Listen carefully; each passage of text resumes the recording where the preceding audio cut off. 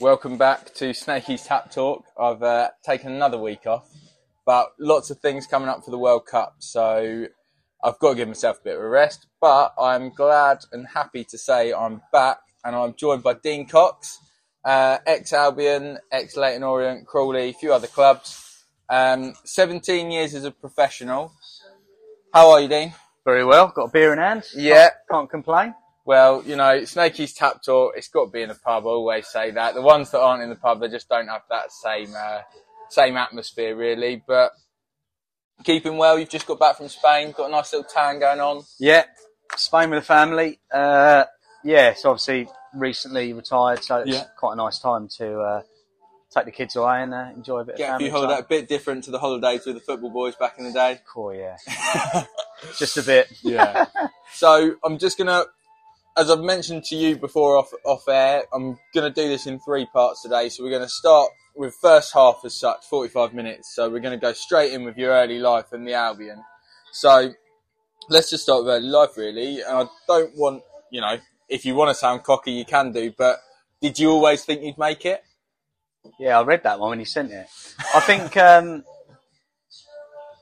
knew I had a chance just because I was sent with the first team quite early. So, you know. Because you have people that go into it and, you know, they think they like people that get picked up later, people that sort of say, I'm getting it. And you also get people that go through the academy systems and go, I'm 100% getting a contract, go into the scholar meeting in February and get told, yeah, we don't want you. So, yeah, exactly. I think, whether or not I'd be a professional or not, I think it's another thing, but I felt I had a chance, like I said. Because, you knew you were at that level. Because, you're training with the first team and you're dipping in and out youth team to first team. If they ever needed someone extra, they seemed to turn to me, which was nice, obviously. But obviously, the first couple of sessions were a bit daunting. Obviously, the likes of Oatway and Charlie Oatway and Richard Carpenter. You knew you had to handle yourself. I'm sure they gave you a warm reception. I'm sure they... Yeah, one way of putting it. A couple of two-footed lunges. I think that was part and parcel. You've got you sink or swim, don't you? I say that to a lot of young players. You go into an environment where you're playing with your mates, then you go into the first team and you're like, these ain't your mates. No. You're looking to get a contract and, potentially take someone's position. So you've got to expect it. Certainly didn't expect a lot of things that happened, but I like to think that sort of built my character up a bit and helped me on my way. I think even from my point of view of playing like real parks football, I played adult football from quite an early age, sort of like straight out of college, was involved with an adult team, and I think having those older people around you, they help your character, they make you more confident, and you know that they might give you shit at training, but you know that if you get in trouble, they're going to protect you almost. Oh yeah, 100%. Yeah, I mean, obviously going from that to when I was in the first team, you'd be getting kicked by them, in training on the Tuesday. On the Saturday, they're grabbing people by the scruff of the neck and telling them to get off you and, leave it out. A lot of that happened. But, certainly built my character because I was quite timid, really, when I was young. Certainly become a bit more lippy and a bit more outspoken as... that shocks me. You say that sarcastically, I feel. But, no, it certainly did. And, like I said, I think that era you had to have a little bit about you. And don't get me wrong, I was tiny. I hadn't done a weight session properly. I sort of tried to, when I always went and trained there, was do something that the manager would think, I'd tell someone to shut up. Hold on a minute, he's got a bit. He's 17. Yeah, little old Coxie told me to shut up. So I always felt like I could do something. Obviously, try and make him look stupid with a ball as well at the same time. But just to have a bit of a little bit of spunk about me, so to speak, just to come in. Coxie's here. Coxie's arrived. Yeah. So, you're a local Sussex lad, Hayward Heath growing up. Yeah.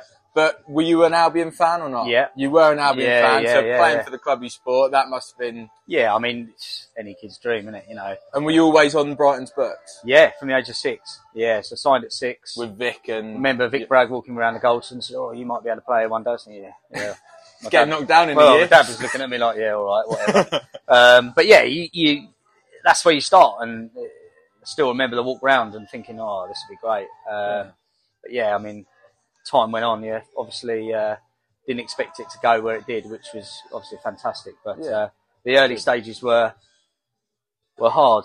They were hard. And then obviously, from a point of view with you've got a beer in hand, you know, talking about it is a loosely beer related podcast. Like, did you being on the books with the Albion and, you know, you've said training with the first team at 17, did that make your mindset change a little bit? Like, did you have the mentality of, my mates are all going to party on Friday night, I might go but not drink, or I might not go because I want to be a professional footballer? Nah, fully still went. Fully, well, you backed it. No, I think I was selective. I think that's probably the right word. I certainly wouldn't miss out too much, but you certainly, when there was games coming up, and you couldn't afford to do it, especially at that age, you know. Did any of, like, you've mentioned Carpenter Oatway, did any of them ever grab you and you go, you need to knuckle down, or were you not I was never, bad? I wasn't. Yeah, they call them pretty party boys, don't they? I wasn't really like, I wouldn't go out every week, especially leading up. I mean, when I was a bit more established and it was a bit more, I suppose, accepted at that time. You know, that was.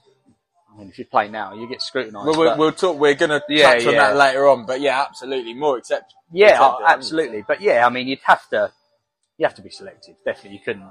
Just wouldn't be able to do it because you could turn up one morning, you're with the first team, you've been out the night before, you're going to let yourself down. Yeah. So, you know, you'd always, in the back of your mind, you're thinking, you know, and it was always a dream to be a pro. So, you know, all your mates going out for a beer and whatnot it was hard. Of course it's hard, we all know it is. It still is. Yeah. Still was when I was, you know, later on, sometimes you're like, oh, I better not this game. But I think as I got older, I sort of, when I was probably a bit more established, you could then go a bit more. But you feel like you had a bit of clout to do it, if you know what I mean. You the term you've used there, selective, that's probably quite a good way of looking at it. Like, because you go, right, well, I need to work towards that. I can go for a couple of beers, but some nights you'd go, but just don't go mad. Do you know what I mean? Exactly. Yeah. That's good stuff. And then, so do you have, though, with it being beer podcast? And I always ask this question and get some different answers. Do you have that memory? Do you remember, like, your first time having a beer, like whether you were at a family Christmas or a barbecue or something like that, or is there a drink that you had in a park bench at 14 that you could never touch that drink again? Oh no, I used to love Blue WKD. That used to be me. Yeah, that was park yours. Bench, Philly. Blue WKD. Around the skate park. Yeah. Training at the Albion and then come back, and then the next day I'd be sitting on a bench with my mates. WKD. But at that point you didn't realise, you know, where it could go. I think, you know, you're playing. I was still playing for a local team, Cookfield Cosmos, and then you were playing. I used to play against Cookfield Cosmos in the Mid Sussex League. Yeah, that's right. Yeah. South Downs Rovers were always good as well, weren't they? Hove River Vale, yeah. Greg, who's here with us, was a Hove River Vale boy. Now, with the, were you on the YTS scheme? Was that still a thing? Yeah. So you're probably one of the latter. I would have thought so. Yeah, because very much, like I've mentioned, sort of on my notes, like. It's not something with the academies being like a real, like, you know, people from all parts of the world coming over and stuff. Yeah. It's not something that happens anymore. No, but it's all local, really. Yeah. But it was all local, and it shapes you as players. Certainly, people of like your sort of era of football, they say like doing those hard graft of training, but then still doing jobs. It makes you appreciate what you're doing. So I would train with the first team. You'd move the goals. You'd pick up every cone. You'd then come in, you'd sweep up the change rooms, you'd then clean boots. Whose boots did you clean? Gary Hart. What a legend. He's got to get on the pod at some point. Oh, you've got to get him on. So you were his boot boy? Forget that, he was my idol. Just the way he was a winger, obviously. Yeah. We used to train a little bit before them, so like and obviously at Sussex Uni. Yeah. You've been there. So I did my work experience. Oh, right. Was doing the media stuff with Paul Campbell and Tim. Yeah. And it was when Poya. It was the season we won League One, so I was doing film and Poya. Nice. Yeah. So we could sit on the balcony. We'd finish. You'd probably get about 15 minutes, and every time they're done crossing fishing, I had to watch him cross a ball. On a sixpence. And sometimes I'd say to him, teach me how to. Yeah, how have you done that, or what makes you go that way? And he used to be great. You know, some, you know, I won't name, but some would look at you and be like, yeah, whatever, mate. Whereas he would go on and get us a bag of balls. So I'd get a bag of balls, trunch over with him, and he would, after training, an hour with me, just crossing balls, free kicks. Yeah. And he used to be great. But yeah, I used to always want to watch him. And then when they said about doing boot, I had to. Yeah, he was like, yeah, I'm taking. Did he tip you? No, he was quite tight. Quite tight. I think he'd be alright with that. But no, it was, one he'd look up to, just, don't know, just the way he was popular, down to earth. I think that's the best thing. You know, you could go and you'd have breakfast, he'd come sit with you. Yeah. You know, normally the first team would go away and the youth team and the other, he'd come over, sit, right, Coxie, you alright, you had a good weekend? And, you know, he'd actually sort of interact with you. I think from like my point of view, obviously, you know, like my background with Dad doing the radio and stuff, I was always in and around with Dean because before games, I'd go over with him and I'd go into the sportsman and we used to get into the players area because of Dad. And then after the games, he'd be doing the radio, so I'd be on the running track with you lot all kicking balls at me and goal, whatever.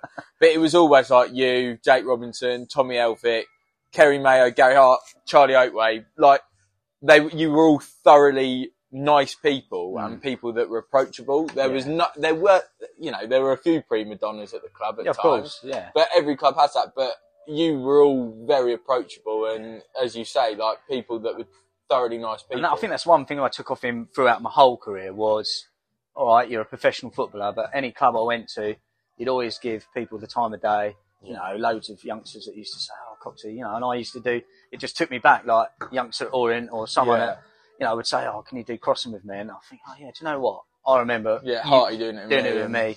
Do you know what? It benefited me if I can help you. And it did. And I'll name him. It was Josh Karoma, who got a move to Huddersfield. Done really well. He's fallen a little bit, you know, keeping tabs. He's at Portsmouth now, but he's a championship player.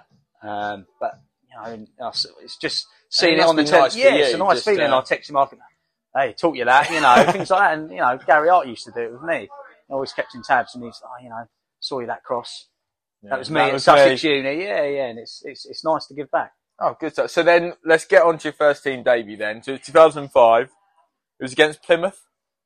And when did you find out you were playing? Was it this is a hell of a story. Was it paper on the board? How long we got? Uni? No, so we've got 33 minutes. I'll try and cut it short because it is quite a funny one. I'm not sure Mark McGee will find it funny, but he's going to be on the pod one day. So okay. So basically, he named the team the Friday morning.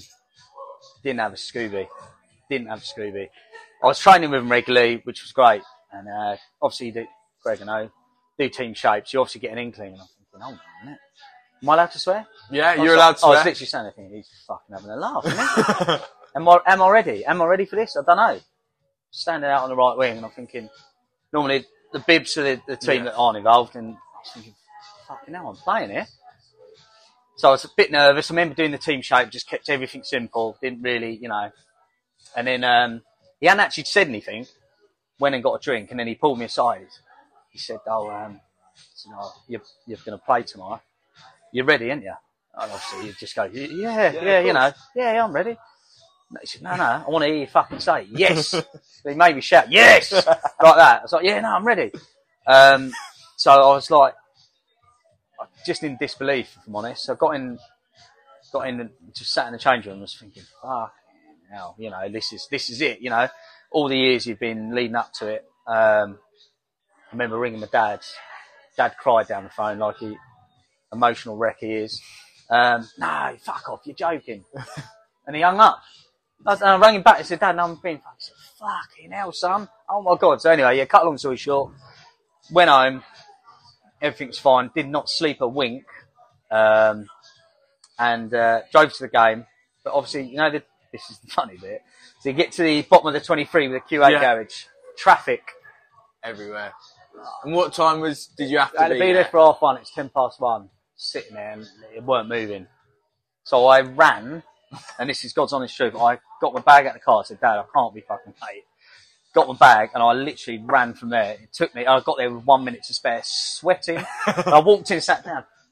Everyone was like, you're right. Yeah, literally. Mark McGee's going, fucking hell, you're right. He brought me in the office.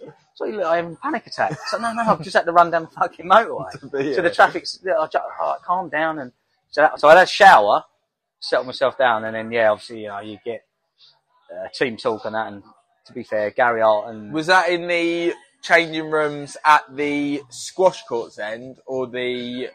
No. It was the original ones. Then they moved there, yeah. No, so we were there, and I got in, so fucking hell. So you know what you're like. Ever since I leave early and get there early, I was rushing around and thinking, fucking hell. Obviously, I was on the bench, so I had a bit of time to, calm down, and game was going all right. We won it 2-0, didn't we? 1-2-0, yeah. I remember, he went, Coxie, get warm. 5 minutes to go, I think. Oh my God, here we go. Running up and down and giving it all that, didn't really know what to do, so I just gave him a clap and a few waves, and then he always remember it. Don't fuck it up. Keep it simple. There's only 5 minutes. It'll fly by. Cheers, Gaffer. Yeah. That was it. Sorted. Went on. I mean, I think I had a few touches, nothing really spectacular, but the feeling of doing that, winning the game, and clapping the fans, and having that moment, it was seeing your mum and dad in the crowd, and it was, it's dreams, isn't it? It's your hometown club, like we said, who you support, everything that you want. It was mad, and then obviously went in the change room, and obviously hadn't really touched a beer really. Obviously beers are coming in. Oh my God! So did beers always come in? Yeah, Mark McGee, Hell did they? Jesus. Fucking truckloads. And so I'm sitting there, I'm thinking, I'll just get showered and I'll just get off. Coxie, come on, you'll have a beer. Mark McGee. Yeah. I said, no, I'm all right, Gaffer. Training tomorrow. Fuck off, we've won. It's a day off. You can have a beer. I'm thinking, I've got to do it. So I've had one. Put it down. I've had a shower. Come on, you've got to have a few more. And I remember coming out the change room thinking, I'm a bit tipsy. Were your parents waiting? Yeah, of course, yeah. And I was like, Mum, I need something to eat. I've had, literally had something to eat. And then, it just went from there. But like you said, it did go in a flash. Yeah. It happened so quick. And I always say, like, when anyone says about a debut, it's enjoy the moment. You certainly can't, rest on your laurels. No. You've had a taste of it. You've got to build it. So then, because that's where we go from it. Because then you didn't play for another season. You didn't play until the beginning of next season. Exactly. Yeah. But then that is where you absolutely get your feet under the table. 42 games that season. Yeah. And you're a house, like, from a Brighton point of view, you're a household name at that point. Like, I think it was nice to get the taster. And then it was like, I want more of it. And obviously, like you say, it was such a long time. And you thought, do you know what, I'm going to work Had a couple of loans. Yeah, a couple of, just to keep me going, keep me ticking over. And, come back pre-season. And, come back as, I don't think I've done as much running off-season as I have done my whole career. I thought, right, if I come in, hit the ground running. Was it Mark that next season, or was that when it was Dean for a little came bit? In? It was for a little bit, and then he got sacked after, I think it was Bristol City away. And then that's when, I think it might have been around this sort of time that Mark got sacked. Yeah. We hadn't started particularly well, so obviously coincided with him being sacked. And then, obviously with Dino coming in, it was somebody that knew all of you so well, having worked with the youth side. And I count myself lucky because it could have been any manager. Yeah. Do you know what I mean? It could have been someone that wanted to play long ball, being 5 doesn't nothing. Like using wide exactly. And, football. Yeah, certain managers have certain different beliefs. But obviously he came in, and I was thinking, right, I've got half a chance now. This is a big opportunity to, and like you say, obviously playing that many games was. And it must have been quite nice as well, because not only have you got into the first team and played that many games in a season, but you're playing with people that you've played youth team football for. You, Jake Robinson, Joel Lynch was there that year. Yeah. Sam Rents was in by that point. You're the boy. Yeah. Sammy Rents. There were just, you had a nucleus of players that came through. And I think that helped. Do you know what I mean? Obviously, with the feelings that you're feeling, they were feeling the same. So you're able to bounce off each other a little bit. And obviously you knew each other's games as well. Obviously completely different. The youth team going to first team. But, you knew Rentsy played behind me for years for the youth team. To come into the first team and do it, was just, it's like second nature. Yeah, exactly. And obviously you had to work a little bit harder, obviously, but certainly it helped. You had the connections, and the thing is, you still had those older heads as well to guide you through as well, like your Gary Harts, your Kerry Mayos, people like that. I think a big one as well was Dean Hammond. Really? Yeah, he was. Was he your age, or was he a little bit older? No, he was older, but I think he got Dino made him captain, and he was a great. So they went to Southampton together. With Adkins. He was a great skipper. You know, he would talk to you one-on-one. You know, he was a bit of a mentor really for the younger ones, and you know, if you're having a bad spell or having a bad game, you know, he wasn't really one to dig you out, such as probably Oatway and Carpenter and people like that. But he had a subtle way about it, and obviously, and which helped, because you know, there was countless times I'd go to him and say, you know, if I do this, you know, what do you think? And you know, certain bits tactically and whatnot. He had that little bit more, but he was still. It wasn't like going to a big brother sort of thing. It was like going to your mate who's a couple of school years older than you. Yeah, exactly. And he would just speak to you on a level, you know, like we've spoken before, certain players you would speak to, and certainly you'd talk to them and it would be going through them. Yeah. We're just getting our beer order in now. Cool. Cheers, Greg. That's why we brought him. No, we'll sort that later. And then... So you were at the Albion, as I've mentioned, you were at the Albion for a number of years. Changing room changing that time, different managers, different players coming in and out. Was it always smaller friendship groups, or was it always like quite a one? Because obviously with like the Albion now, let's say, because we're a Premier League side, you've got people from all different countries. They've broken into their, you know, you've got the Spanish speaking lads, but from your point of view, from as we've mentioned, Jake and all that lot, did you always stick as a group and then bring people in? Yeah, or? I think at the start, the youth team boys that got into the first team would sort of stick together. Yeah. I think because we were,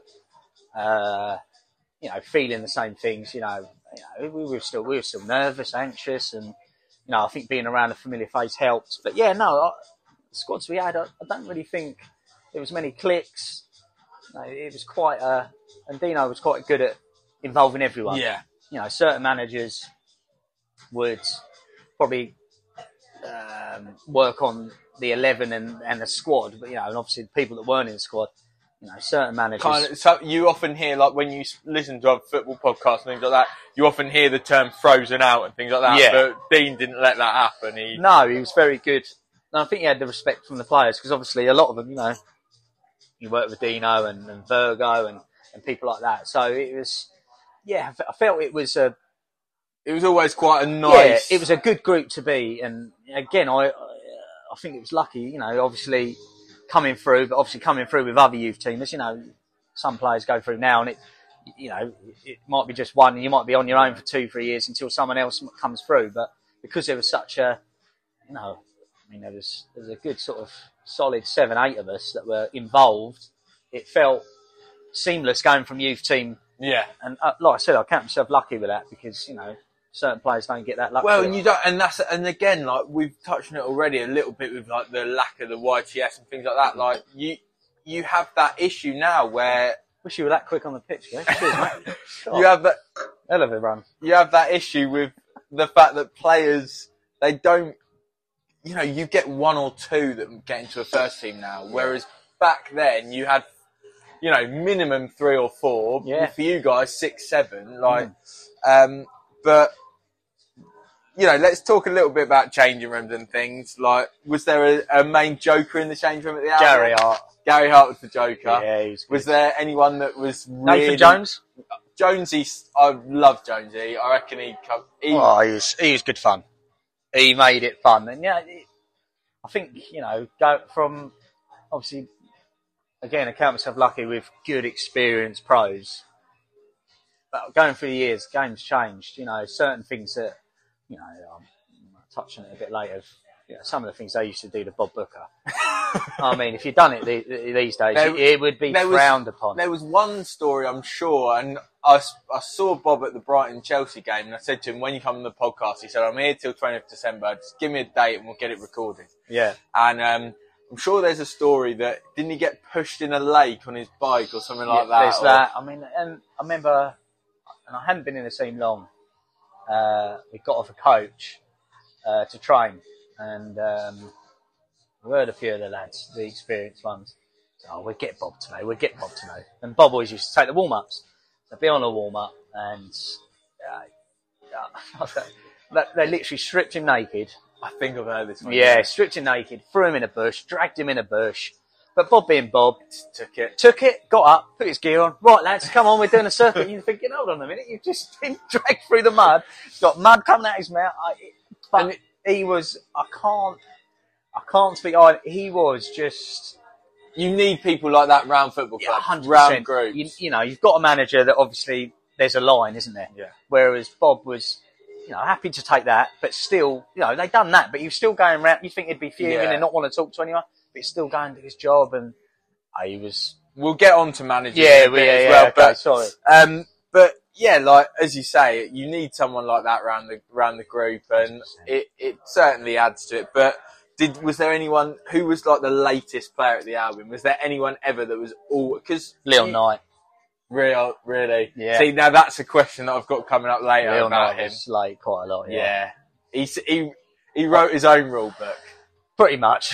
But the thing is with him, is he used to do that, but he'd score goals on Saturday. So I think that's how Mark saw it. And I think, the lads accepted it because if you do it on a Saturday. That talented.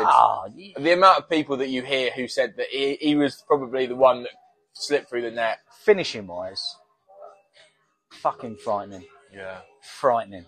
Any angle, didn't matter if it was, he just could finish. And I think, again, if he was to play in this era, he would have been long gone. But I think that era was more managing people and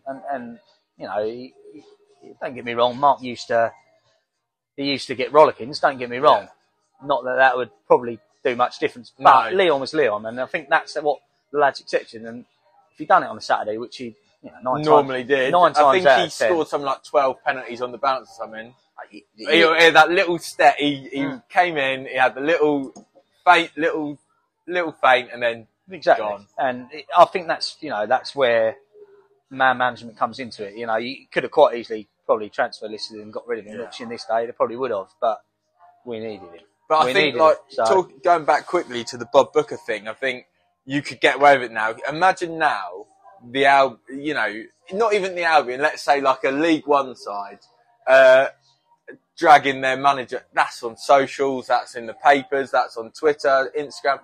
It's mental. Probably be classed as assault and it'd be charged. It was just bang out of order. Yeah. Like the game's gone. But I think again, go back to Bob's character. I think anyone he thrived in that era. Honestly, I just can't. Some of the things they used to do to him, and he just used to laugh it off, chuck his gear on because 9 times out of 10 they'd strip him naked.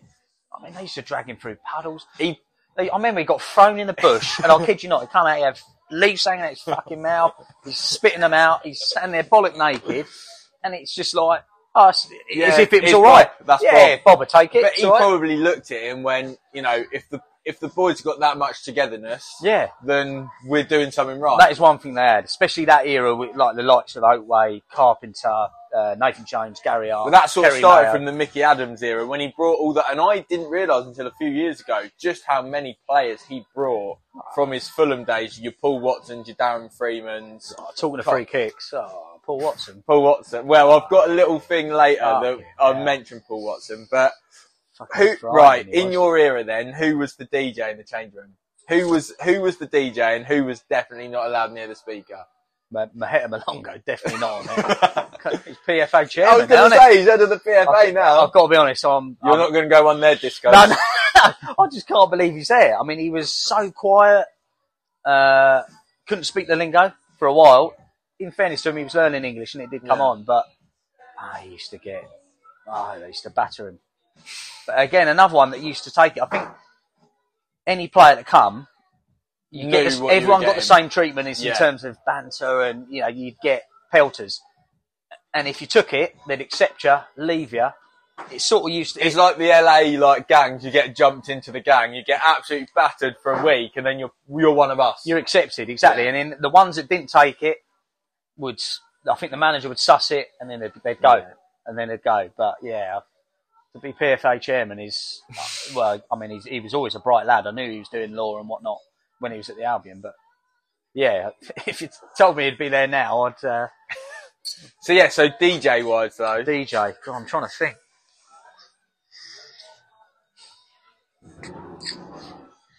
These Guy Butters used to try, but Christ. Yeah. He was probably just Chaz and Dave. Yeah, it was very old school with him, but so he didn't really last. I think it was more Leon used to chuck his stuff on. Yeah, he used to like the R&B, and to be fair, I quite liked it, so I bopped my head to it, so I was alright. But a few people didn't like it. I mean, you can never please everyone, but Leon was quite small in stature, but certainly in the changing room, Twitter, he's an interesting character. He gives as good as he gets. I'm going to be honest. One thing I respect him, the way he is there was the way he's not trying to be something he's not. No, he's very very outspoken. He didn't agree with anything. He told you. Fuck me, did he let Mark McGee know? He would. He would tell him. Very out. I mean, and sometimes little bits of that. I think whether or not it's good or not. In my career, I certainly felt, if he's doing it, maybe it might be. I've never done it at Brighton, I must admit, because it was such an old school change. But certainly as I moved on and the game moved on, I certainly become a bit more outspoken than I was. So perhaps that was because also the respect you have for the club, being the club you support. Of course. But, as I mentioned earlier, it is a little bit of a loosely beer-related podcast, so... Nights out at the Albion, anything that sticks in the mind as you take a sip of your beer and Moretti? Oh, where do I start? I mean, that era, honestly, it was certainly when I was established, it was practically every Saturday you had to. And so then let's go on to that then. So what was a standard night out at the Albion? Like, so you've touched on it already. So it was beers in the change room even after a lost, beers in the change room, or we might try and. Just get have a couple in there. Just have it in the shower and just sort of get rid of them. But we'd beer at the ground. It'd be arranged, so you'd bring your gear. Yeah. So obviously you play the game. No, to be fair, 9 times out of 10 you'd let the gaffer know that you're going out. So because then if they wanted to, if you've got a game Tuesday and they say, well, we want you in the morning, no. Yeah, but to be fair, we wouldn't do it if we had a Tuesday. Yeah. We'd make sure it's Saturday. And normally, depending on the manager, sometimes if you won on a Saturday, you'd get Sunday, Monday off. Oh, really? So, again, you'd obviously have the extra recovery time. Did you always, because like, I listened to the Peter Crouch program, his days off were always Wednesday. Yeah, they were. So that's what I'm saying. So you could, if you won on a Saturday, you'd have Sunday, Monday off. Train Tuesday. Tuesday used to be fucking like a pre-season. Yeah. And you'd still have Wednesday off, and then Thursday, Friday, play Saturday. But you'd bring your gear, like you said, straight to Sportsman. You have a few in there. So you would go sports? Yeah. And then you just go straight from there. And then we get cabs straight into town. Perfect. It was... And who was always the organiser? Gary Hart. Gary. This is just a Gary Hart appreciation I mean, the experienced ones would... No, because obviously for a young lad to go, come on, boys, go out. Where are we going? Yeah. Hold on a minute. Fucking... You've only been here 5 minutes. You just ride the wave. Yeah. Just... I think the start of it, you want to do it to be accepted, you know? It was the done thing. So if you didn't go, well, you just didn't go because you knew training on the Tuesday, you'd probably end up getting a Bob Booker. You'd probably get not going on. So you'd have to bring your gear. Some people didn't drink, which they didn't care, but you had to come. Had to go. There was always a curfew at 12 o'clock. Everyone had to stay till 12. And then you could go. And that's amazing. That's together. Yeah, it'd be amazing just sitting there and then. Going right, I'm ready. You could especially if you've had a hard game. If you're if you're the striker that's been absolutely battered. Yeah, exactly. Yeah. I mean, did you ever find from the Peter Crouch podcast? Did you ever find he mentions on a Tuesday night, an evening game, not being able to sleep after because the adrenaline from a game. Yeah, always. Yeah, I used to be up till 5 in the morning. Yeah, just like. Literally, yeah. Try to come down from in that the end, high. I used to just have a few beers. I used to have a drink just to try. He says that. He used to just try and chill himself out. Yeah, just relax a bit. Snooze wasn't available then, but that's probably a good one as well. I think a lot of the lads do now. But, you'd have to have a couple of beers, sit there, watch a bit of telly, and then eventually get yourself up. But yeah, it always used to be a struggle. Always. So then, did anyone? Because I've mentioned because you played with Liam Dickinson, didn't you? Yeah. And what was that like that morning after when he didn't turn up for training and then was pictured carrying the girl? Yeah, we all knew. Street? Yeah, you all knew he was out. out, weren't we? Yeah. Oh, were you there as well? I wasn't there, but no, I knew they were out, and yeah. Obviously, yeah, talking to change room. You know, was he gonna try and get away with it? No, to be fair, he come in and he told the manager. Yeah, fair enough. That's fair and enough. Just said, look, you know, I shouldn't have been out. I wanted to help this girl. She was struggling. Yeah. And obviously the picture on the back of the Argus with her fireman's carry. Yeah, it wasn't a great look. No, a little bit bang to rights, really. You're not going to say, what did you get up to last night, Liam? Oh, I just had a quiet night in. Well, I think he obviously knew. He knew he'd been photoed to come in and just... Before he went in, he obviously got changed and that, and a few of the lads were like, well, come on, mate, you're going to have to, before it comes out, you've got to, you know, so he went up and told him, and he's actually a really nice lad. No, I've heard Generally, honestly, you want to go for a beer with anyone. Liam Dickinson. Well, you'll have to give me his number. Oh, yeah, but yeah, he obviously took the wrath. I think he got a 2-week fine, obviously, standard. And I remember him getting run ragged. He was punished. Basically, he was. Yeah, I mean, yeah. They put him through the ringer. Oh, absolutely. Now, so running ragged and getting put through the ringer. You played under a few managers at the Albion. Did you have a favourite? Russell Slade, yeah. Russell Slade, yeah. I mean, he was at Orient, wasn't he? My man. He was at Orient, so we'll get on to him later as well. Yeah. But now I've heard from listening to other Albion-related podcast stuff. Mickey Adams pre-season. This is a podcast, so it's not visual. No, yeah. Dean's head has almost gone into his hands there. The gruelling pre-season of Mickey Adams. Yeah, it was. You done it now. Players would just tell him to fuck off. Yeah. Some of the things we used to do. I remember the worst one. Full pitch runs, so you had to go right around the pitch. Yeah. 4 minutes. So you had to do a lap in a minute. Yeah. Last one would do another 4. And he used to always say, don't care. What, even goalkeepers included? Yeah. So I'm going to get onto that because Kuipers comes into this. And he said, I don't care if you want to stop someone, you can stop them. So like, I'm talking physically. Oh wow, you okay. Could punch, it kick, was like rugby tackle. No so the first 3 laps, you'd obviously be fucking going and going, and you see the 4th lap and you see people sort of checking your shoulder. Yeah, so I always use. At first I didn't, but when we done it a few times, I would always stay on the outside. Obviously, you're going to be running more, but you can see. You know, it was again Gary Hart, Kerry Mayo, Guy Butters would be the ones that were fucking, you know, tripping you up. The last lap was like being in WWE. Wow. Those runs, people would be sick, physically sick. Coming on to Kuipers. So Kuipers done it once. And last lap, we were literally coming around the last bend, and I kid you not, he must have cleaned out about 7 people. Just to make sure. Literally, but he fell himself. Yeah. So, but he wasn't last, but he cleaned them out, and obviously I was around the outside, so I was lovely. Cheers, Kuipers. So I finished off, but obviously it was just carnage. Wow. I mean, if you've done that now, it was just... Again, you almost wouldn't get away with it. No chance. I mean, them ones... What other ones we used to do? At the university, we used to have a cricket circle. Yeah.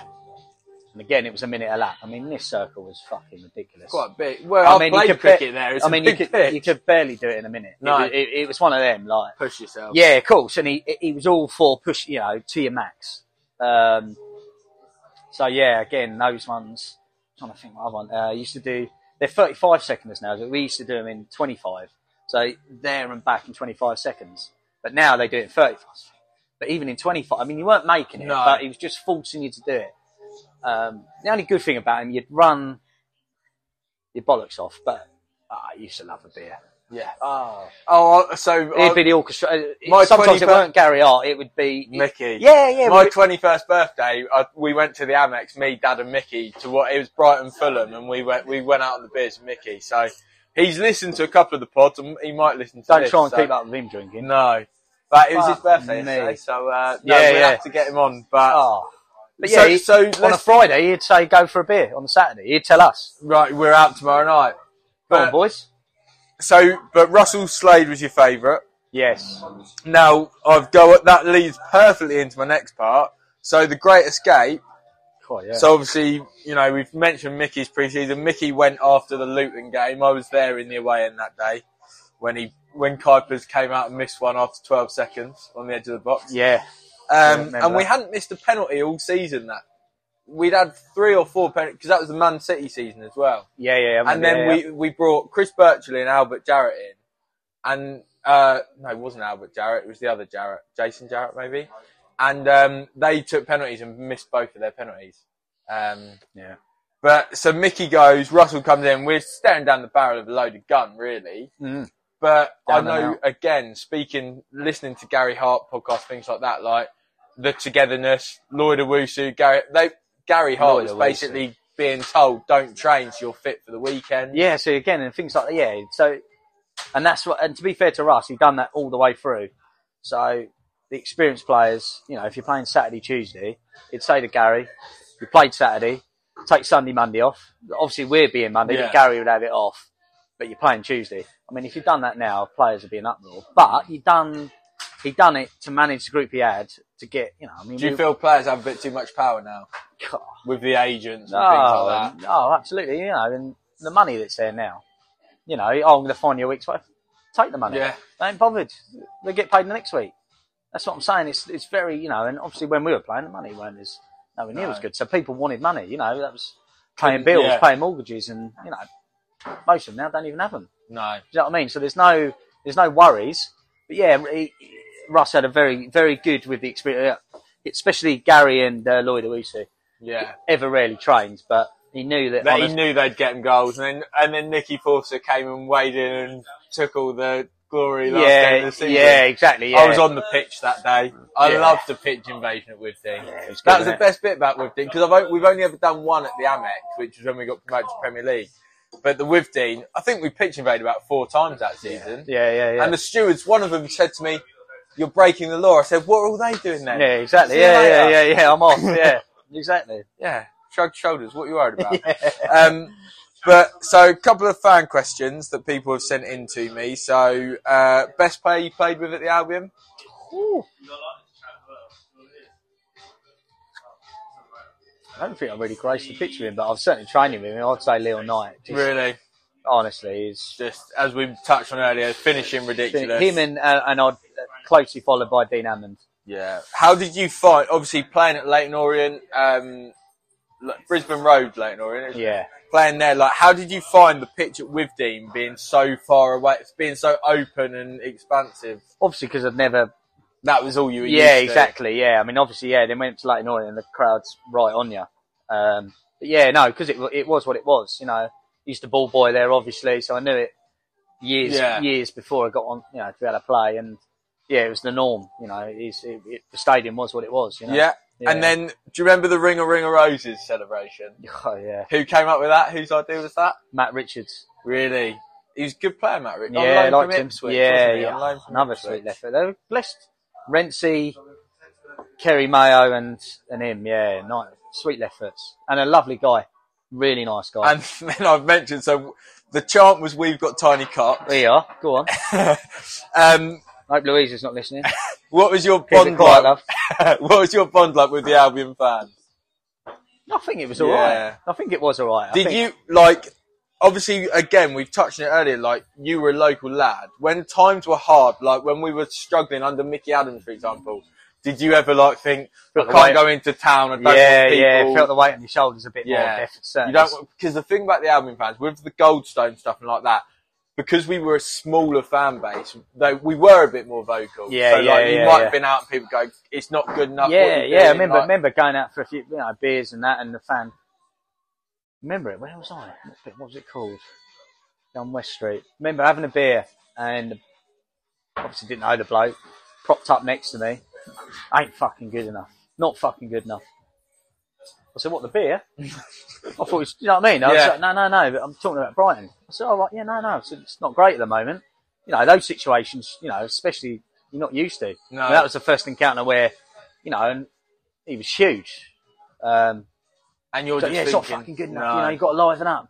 You know, you're not good enough, and you know, you shouldn't be playing. And what can you do? I was just like, yeah, no. To be fair, I've not been great, mate. You know, you're honest. I'd like to think, you know, anyone I spoke to is quite honest. Yeah, about but I think you were a fan's favourite. I think if I told if we went in a time machine and told the 12-year-old Sam Hart he'd be sat down having beers with Dean Cox, he'd be like, "You're lying." Yeah, mate. yeah. Like, so, and then just last one before we wrap up the first half.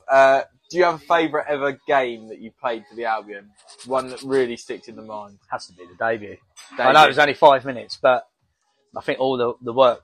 That's the one you can shut your eyes and just go there. Yeah, like that. like I say, I remember it from waking up and all the experiences and everything that come with it. And yeah, I think it was just a release to be able to, you know, like I say, I was there from 6 years old to go all the way through the system to be able to get, you know, where I've been ball boying for the last 10 years, to be able to walk on that pitch was just, I mean, it was only 5 minutes, but those 5 minutes were certainly precious. Yeah, ideal. Right, we'll wrap that up. We'll have a little half-time team talk and then we'll crack on the second half in a bit.